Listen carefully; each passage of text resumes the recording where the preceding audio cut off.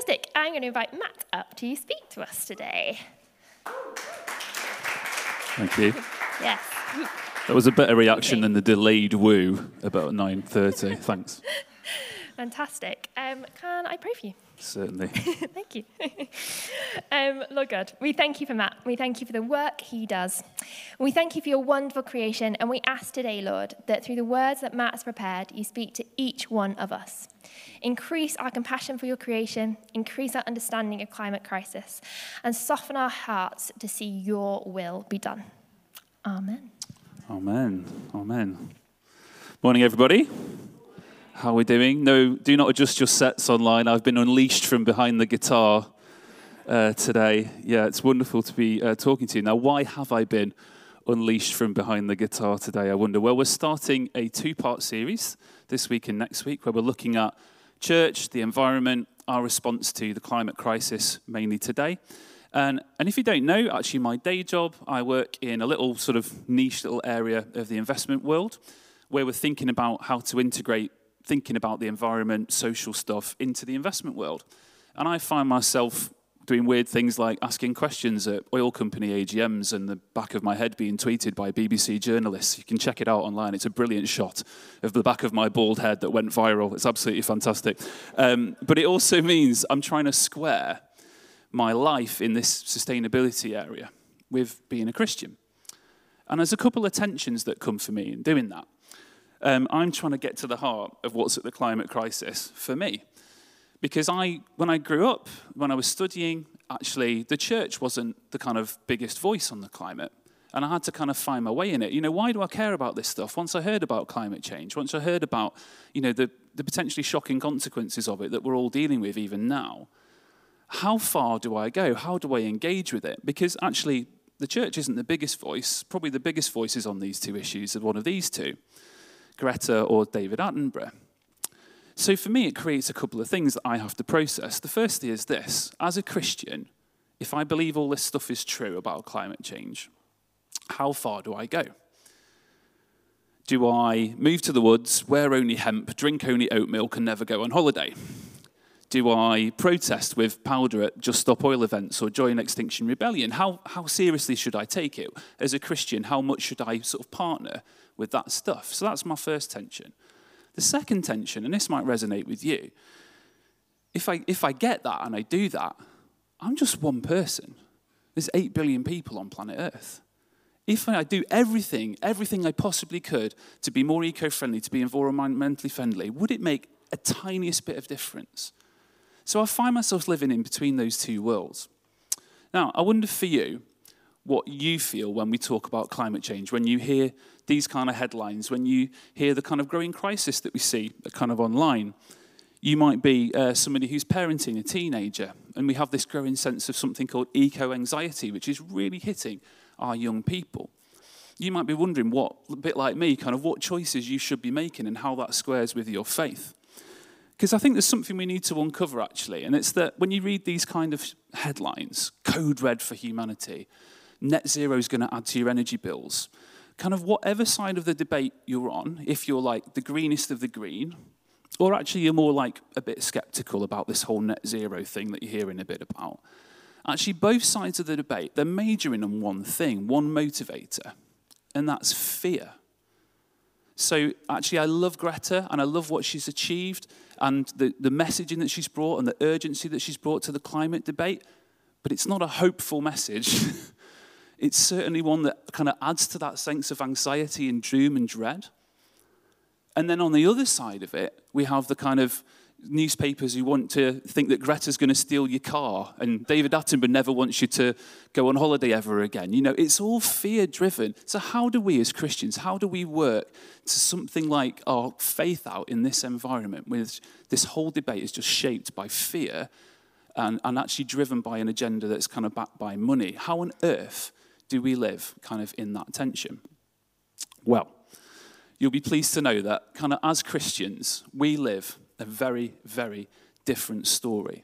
And I'm just going to uncover for you what the biblical story is today. And I hope that will give you power to engage with this issue a bit anew.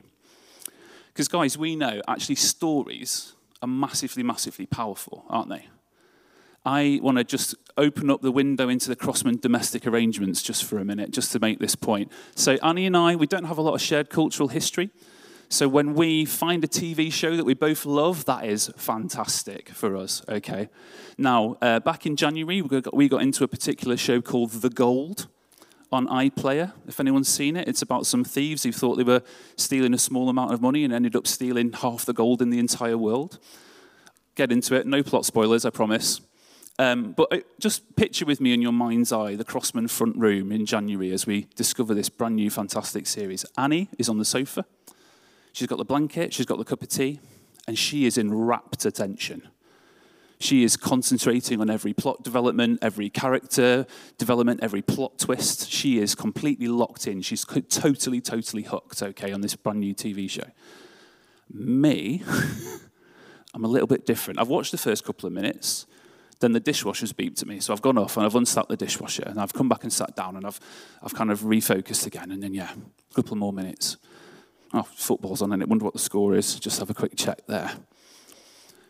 Annie and I were living very, very differently. Why was that? Well, Highgrove and online, this is going out live, isn't it? I've got a confession to make. That wasn't the first time I was watching The Gold. Annie had been on holiday with Barnes the week before, and I quite often vet the TV shows we watch beforehand just to make sure they're good. But it was so good. I'd watched one episode, in fact, every episode, all the way to the end. Now, put it another way, I knew how the story was going. I knew the beginning, the middle, and the end, and it completely changed the way I live. And I think if we get hold of this story today, it's got that kind of power to change the way we think about the environment and as Christians. Okay, like all good stories, what do all good stories have, guys? They have a beginning, a middle, and an end. Very good. You've all got top marks on comprehension. The beginning. What's the beginning? The beginning of the story is Genesis. The beginning of the story is creation. The beginning of the story is a simple but profound truth that this whole earth that we live on is infinitely good. And at the end of that incredible first 30 verses of Genesis, it's summed up by this. All that God has created, the life on earth, the life in the sea, the moon, the stars, everything that we have, all the processes that are wrapped up there. God says he saw all that he had made, and it was not just good, but very good. Actually, you think about nature, you think about the fact that it's actually, big picture, it's kind of on our side. We plant stuff and it grows. We've got summer and winter, we've got seasons to enjoy, we've got mountain grandeur, we've got seas, we've got beauty, we've got abundance. Actually, 8 billion people on planet Earth, all just fed by nature, just working. So right at the beginning of the story, we have something to hold on to. Actually, this world that we are living on and in and are part of is fundamentally good, if only we'd learn how to relate to it properly. So that's the start of the story. The creation is fundamentally good. We have this thing called the Goldilocks effect. I don't know if anyone knows about this. Neither too hot nor neither too cold. Our planet is just the right distance away from the sun so that water can be ice and gas and a liquid. Sorry, bit of a geeky moment there. But it's incredible. Another 100 miles to the other side or 1,000 miles to the other side, we're a dusty planet with nothing. We are incredibly blessed. We are God's people and we live in a good creation. Okay, what's the middle of the story then? Well, sadly, it might be the middle of the story, but it actually comes in even in the first book of the Bible. It actually comes in Genesis. And that's this. Sin has messed everything up. After the fall and the rebellion, things become like really, really twisted in the way that we relate to the environment and each other. And actually in Genesis 3, it sums it up. It says this. So this is after all that abundance and that beauty. The plot twists a bit. And it says, God is saying to Adam and Eve after the sin has entered through the garden, cursed is the ground because of you. Through painful toil you will eat food from it all the days of your life. It will produce thorns and thistles for you, and you will eat the plants of the field. By the sweat of your brow you will eat your food until you return to the ground, since from it you were taken for dust, and you are to dust you will return. So I didn't read that quite right. So why is this the case? What's happened? Why is this beautiful creation suddenly be something that's full of briars and thorns and is going to take our toil? Well, it's to do with our role that we were always supposed to have and how sin has messed that up.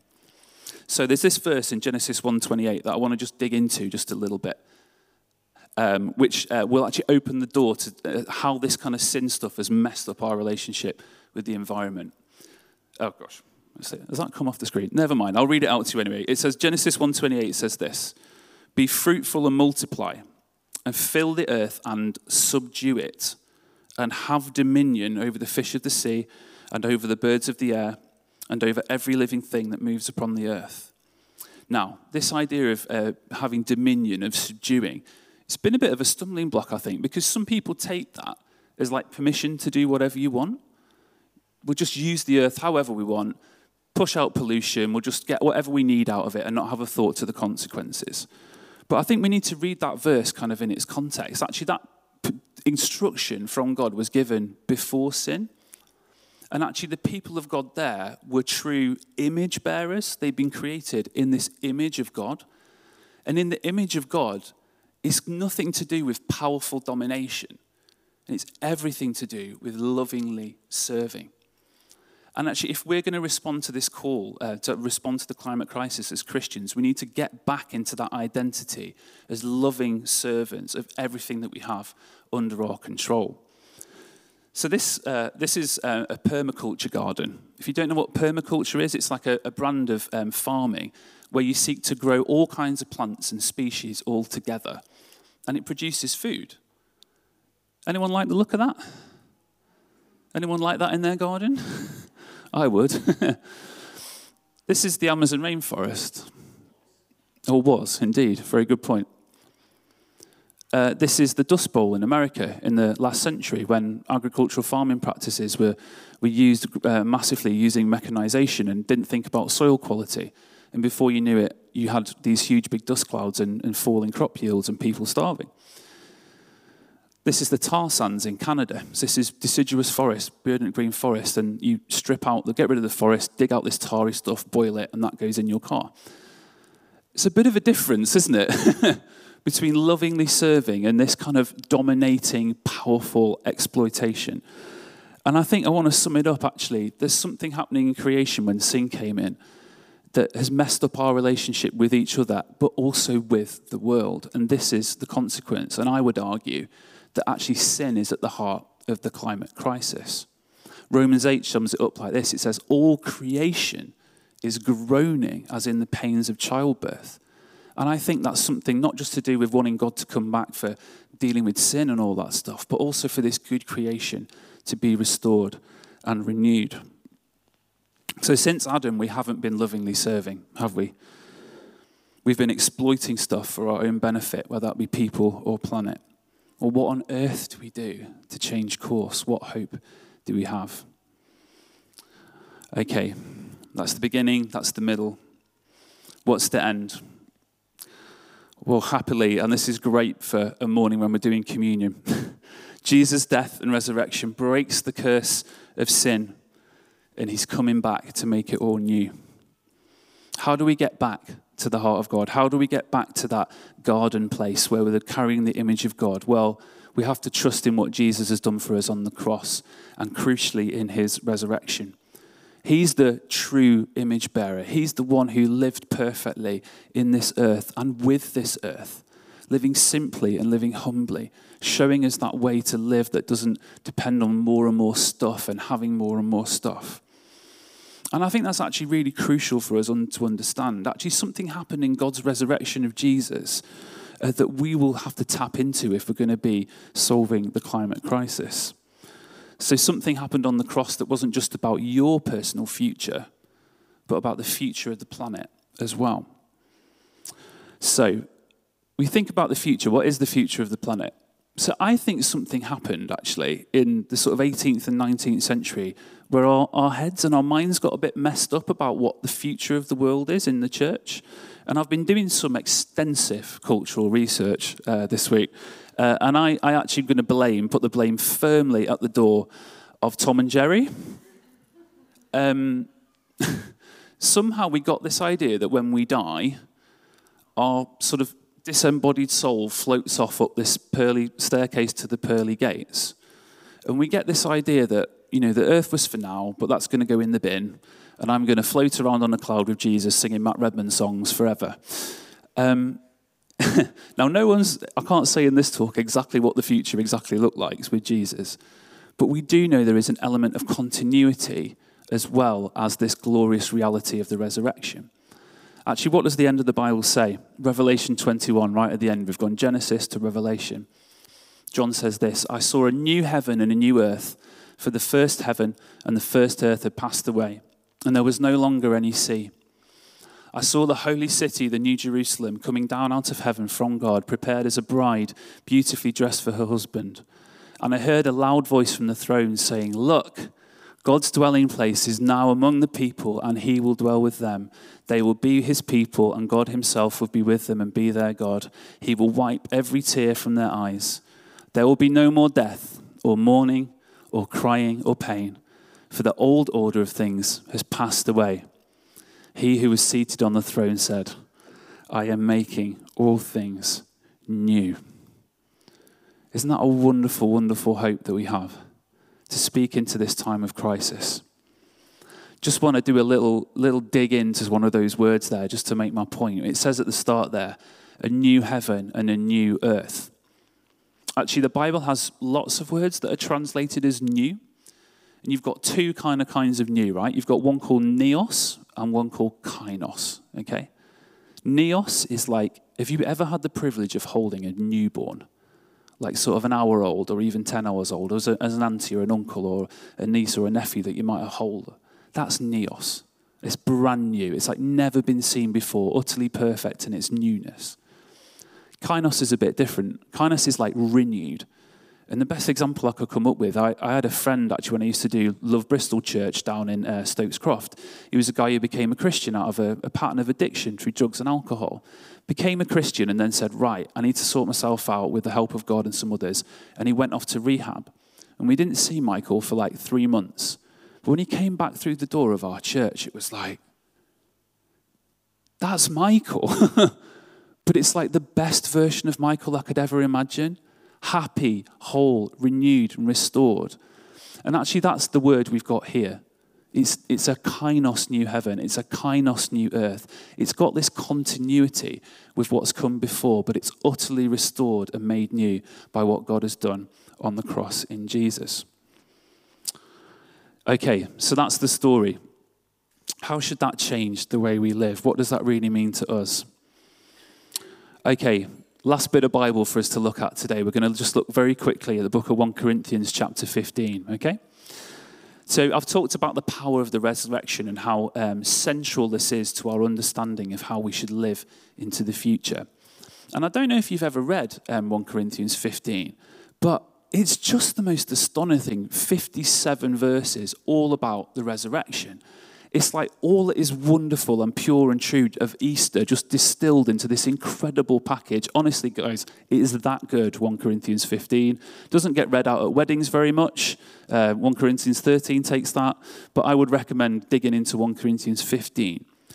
But it ends a bit weird for me, if I'm honest. I read 1 Corinthians 15 and I get so excited. I'm just, Jesus is coming back. He's going to restore everything.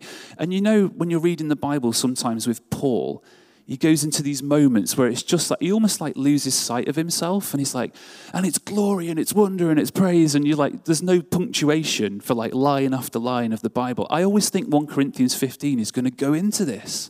It's going to say, therefore, my dear brothers and sisters, stand firm. Let nothing move you. Always give yourselves fully to the work of the Lord, because you know that we're all going to live with Jesus forever and it's going to be brilliant. We're going to see revival. It doesn't say that. It says this, because your labor in the Lord is not in vain. And I always think that's a bit of like a gear change, like record scratch kind of moment. I'm like, huh? That's the message, Paul, that you want me to get from the resurrection, is essentially keep calm and carry on. But if we dig into this, I think it unlocks a huge amount for us to live differently. Because actually, what it's saying is everything that you do on the basis of Jesus' death and resurrection is of eternal, lasting value. Everything. Every person that you love, every time you make a choice to be more eco-friendly, every time you're stood in the drizzle, sorting your plastic from your cardboard with a stinking fetid food bin somewhere down here in this summer heat, you can whisper to your heart, my labor is not in vain. Every time you make that slightly more financially expensive decision to do something that's a bit more eco, you can say that in your heart. My labor is not in vain. If you're choosing your GCSEs or your uni subjects, if you're thinking about the future and you're thinking, what's the point? Actually, there's a huge point. Get involved. Study the stuff that's going to help you on this crisis. Your labor is not in vain. And if you aren't someone who would say you're a churchgoer at the moment, or wouldn't say you're following God or a regular part of church, wouldn't you like to know what it is to have a connection with eternal, lasting value? To know that what you're doing is not in vain. Just as I wrap up, I want to sort of paint a bit of a picture of the future for us, to give us that sense of, I guess, mission on this whole thing that we're going to explore a bit next week as well with our guests from Arusha. What would the world be like if we all lived as perfect image bearers? If we all lived as if our labor wasn't in vain? If all our choices reflected a value of people and planet that would last forever? If we gave up having more for the sake of having that healthy, beautiful environment? What if we took all of our skills and talents and didn't use them to powerfully exploit the world, but to lovingly care for it, to maximize the benefit for every single person on planet Earth? I think that's a world worth living for, don't you? And I think that's a powerful story with which to speak to a world that is in crisis on this issue and has little hope. So, I always like to try and sum up talks in something that you can take with you and remember, or at least tweet about or put on Facebook later. So are you ready for this? You can tweet this, I guarantee you. Here's the big idea. Knowing the story of God's heart for the planet gives us energy to live differently, starting now. And actually, if you want an even simpler version, I'm going to paraphrase Martin Luther. Jesus is coming. Plant a tree. Let's pray, shall we? Heavenly Father, thank you that we're privileged to sit ourselves in a great narrative of your goodness, your provision for us as human beings. Thank you that we are part of that good creation. Thank you that you've provided everything that is necessary for us to be restored back to that true image, and that we can trust that you are coming again in glory to restore this earth and everyone on it that follows you to that place of communion where there'll be no more tears, no more death. We love you, Lord God, and we thank you for the role that we have now to bring hope to this world. Amen. Amen.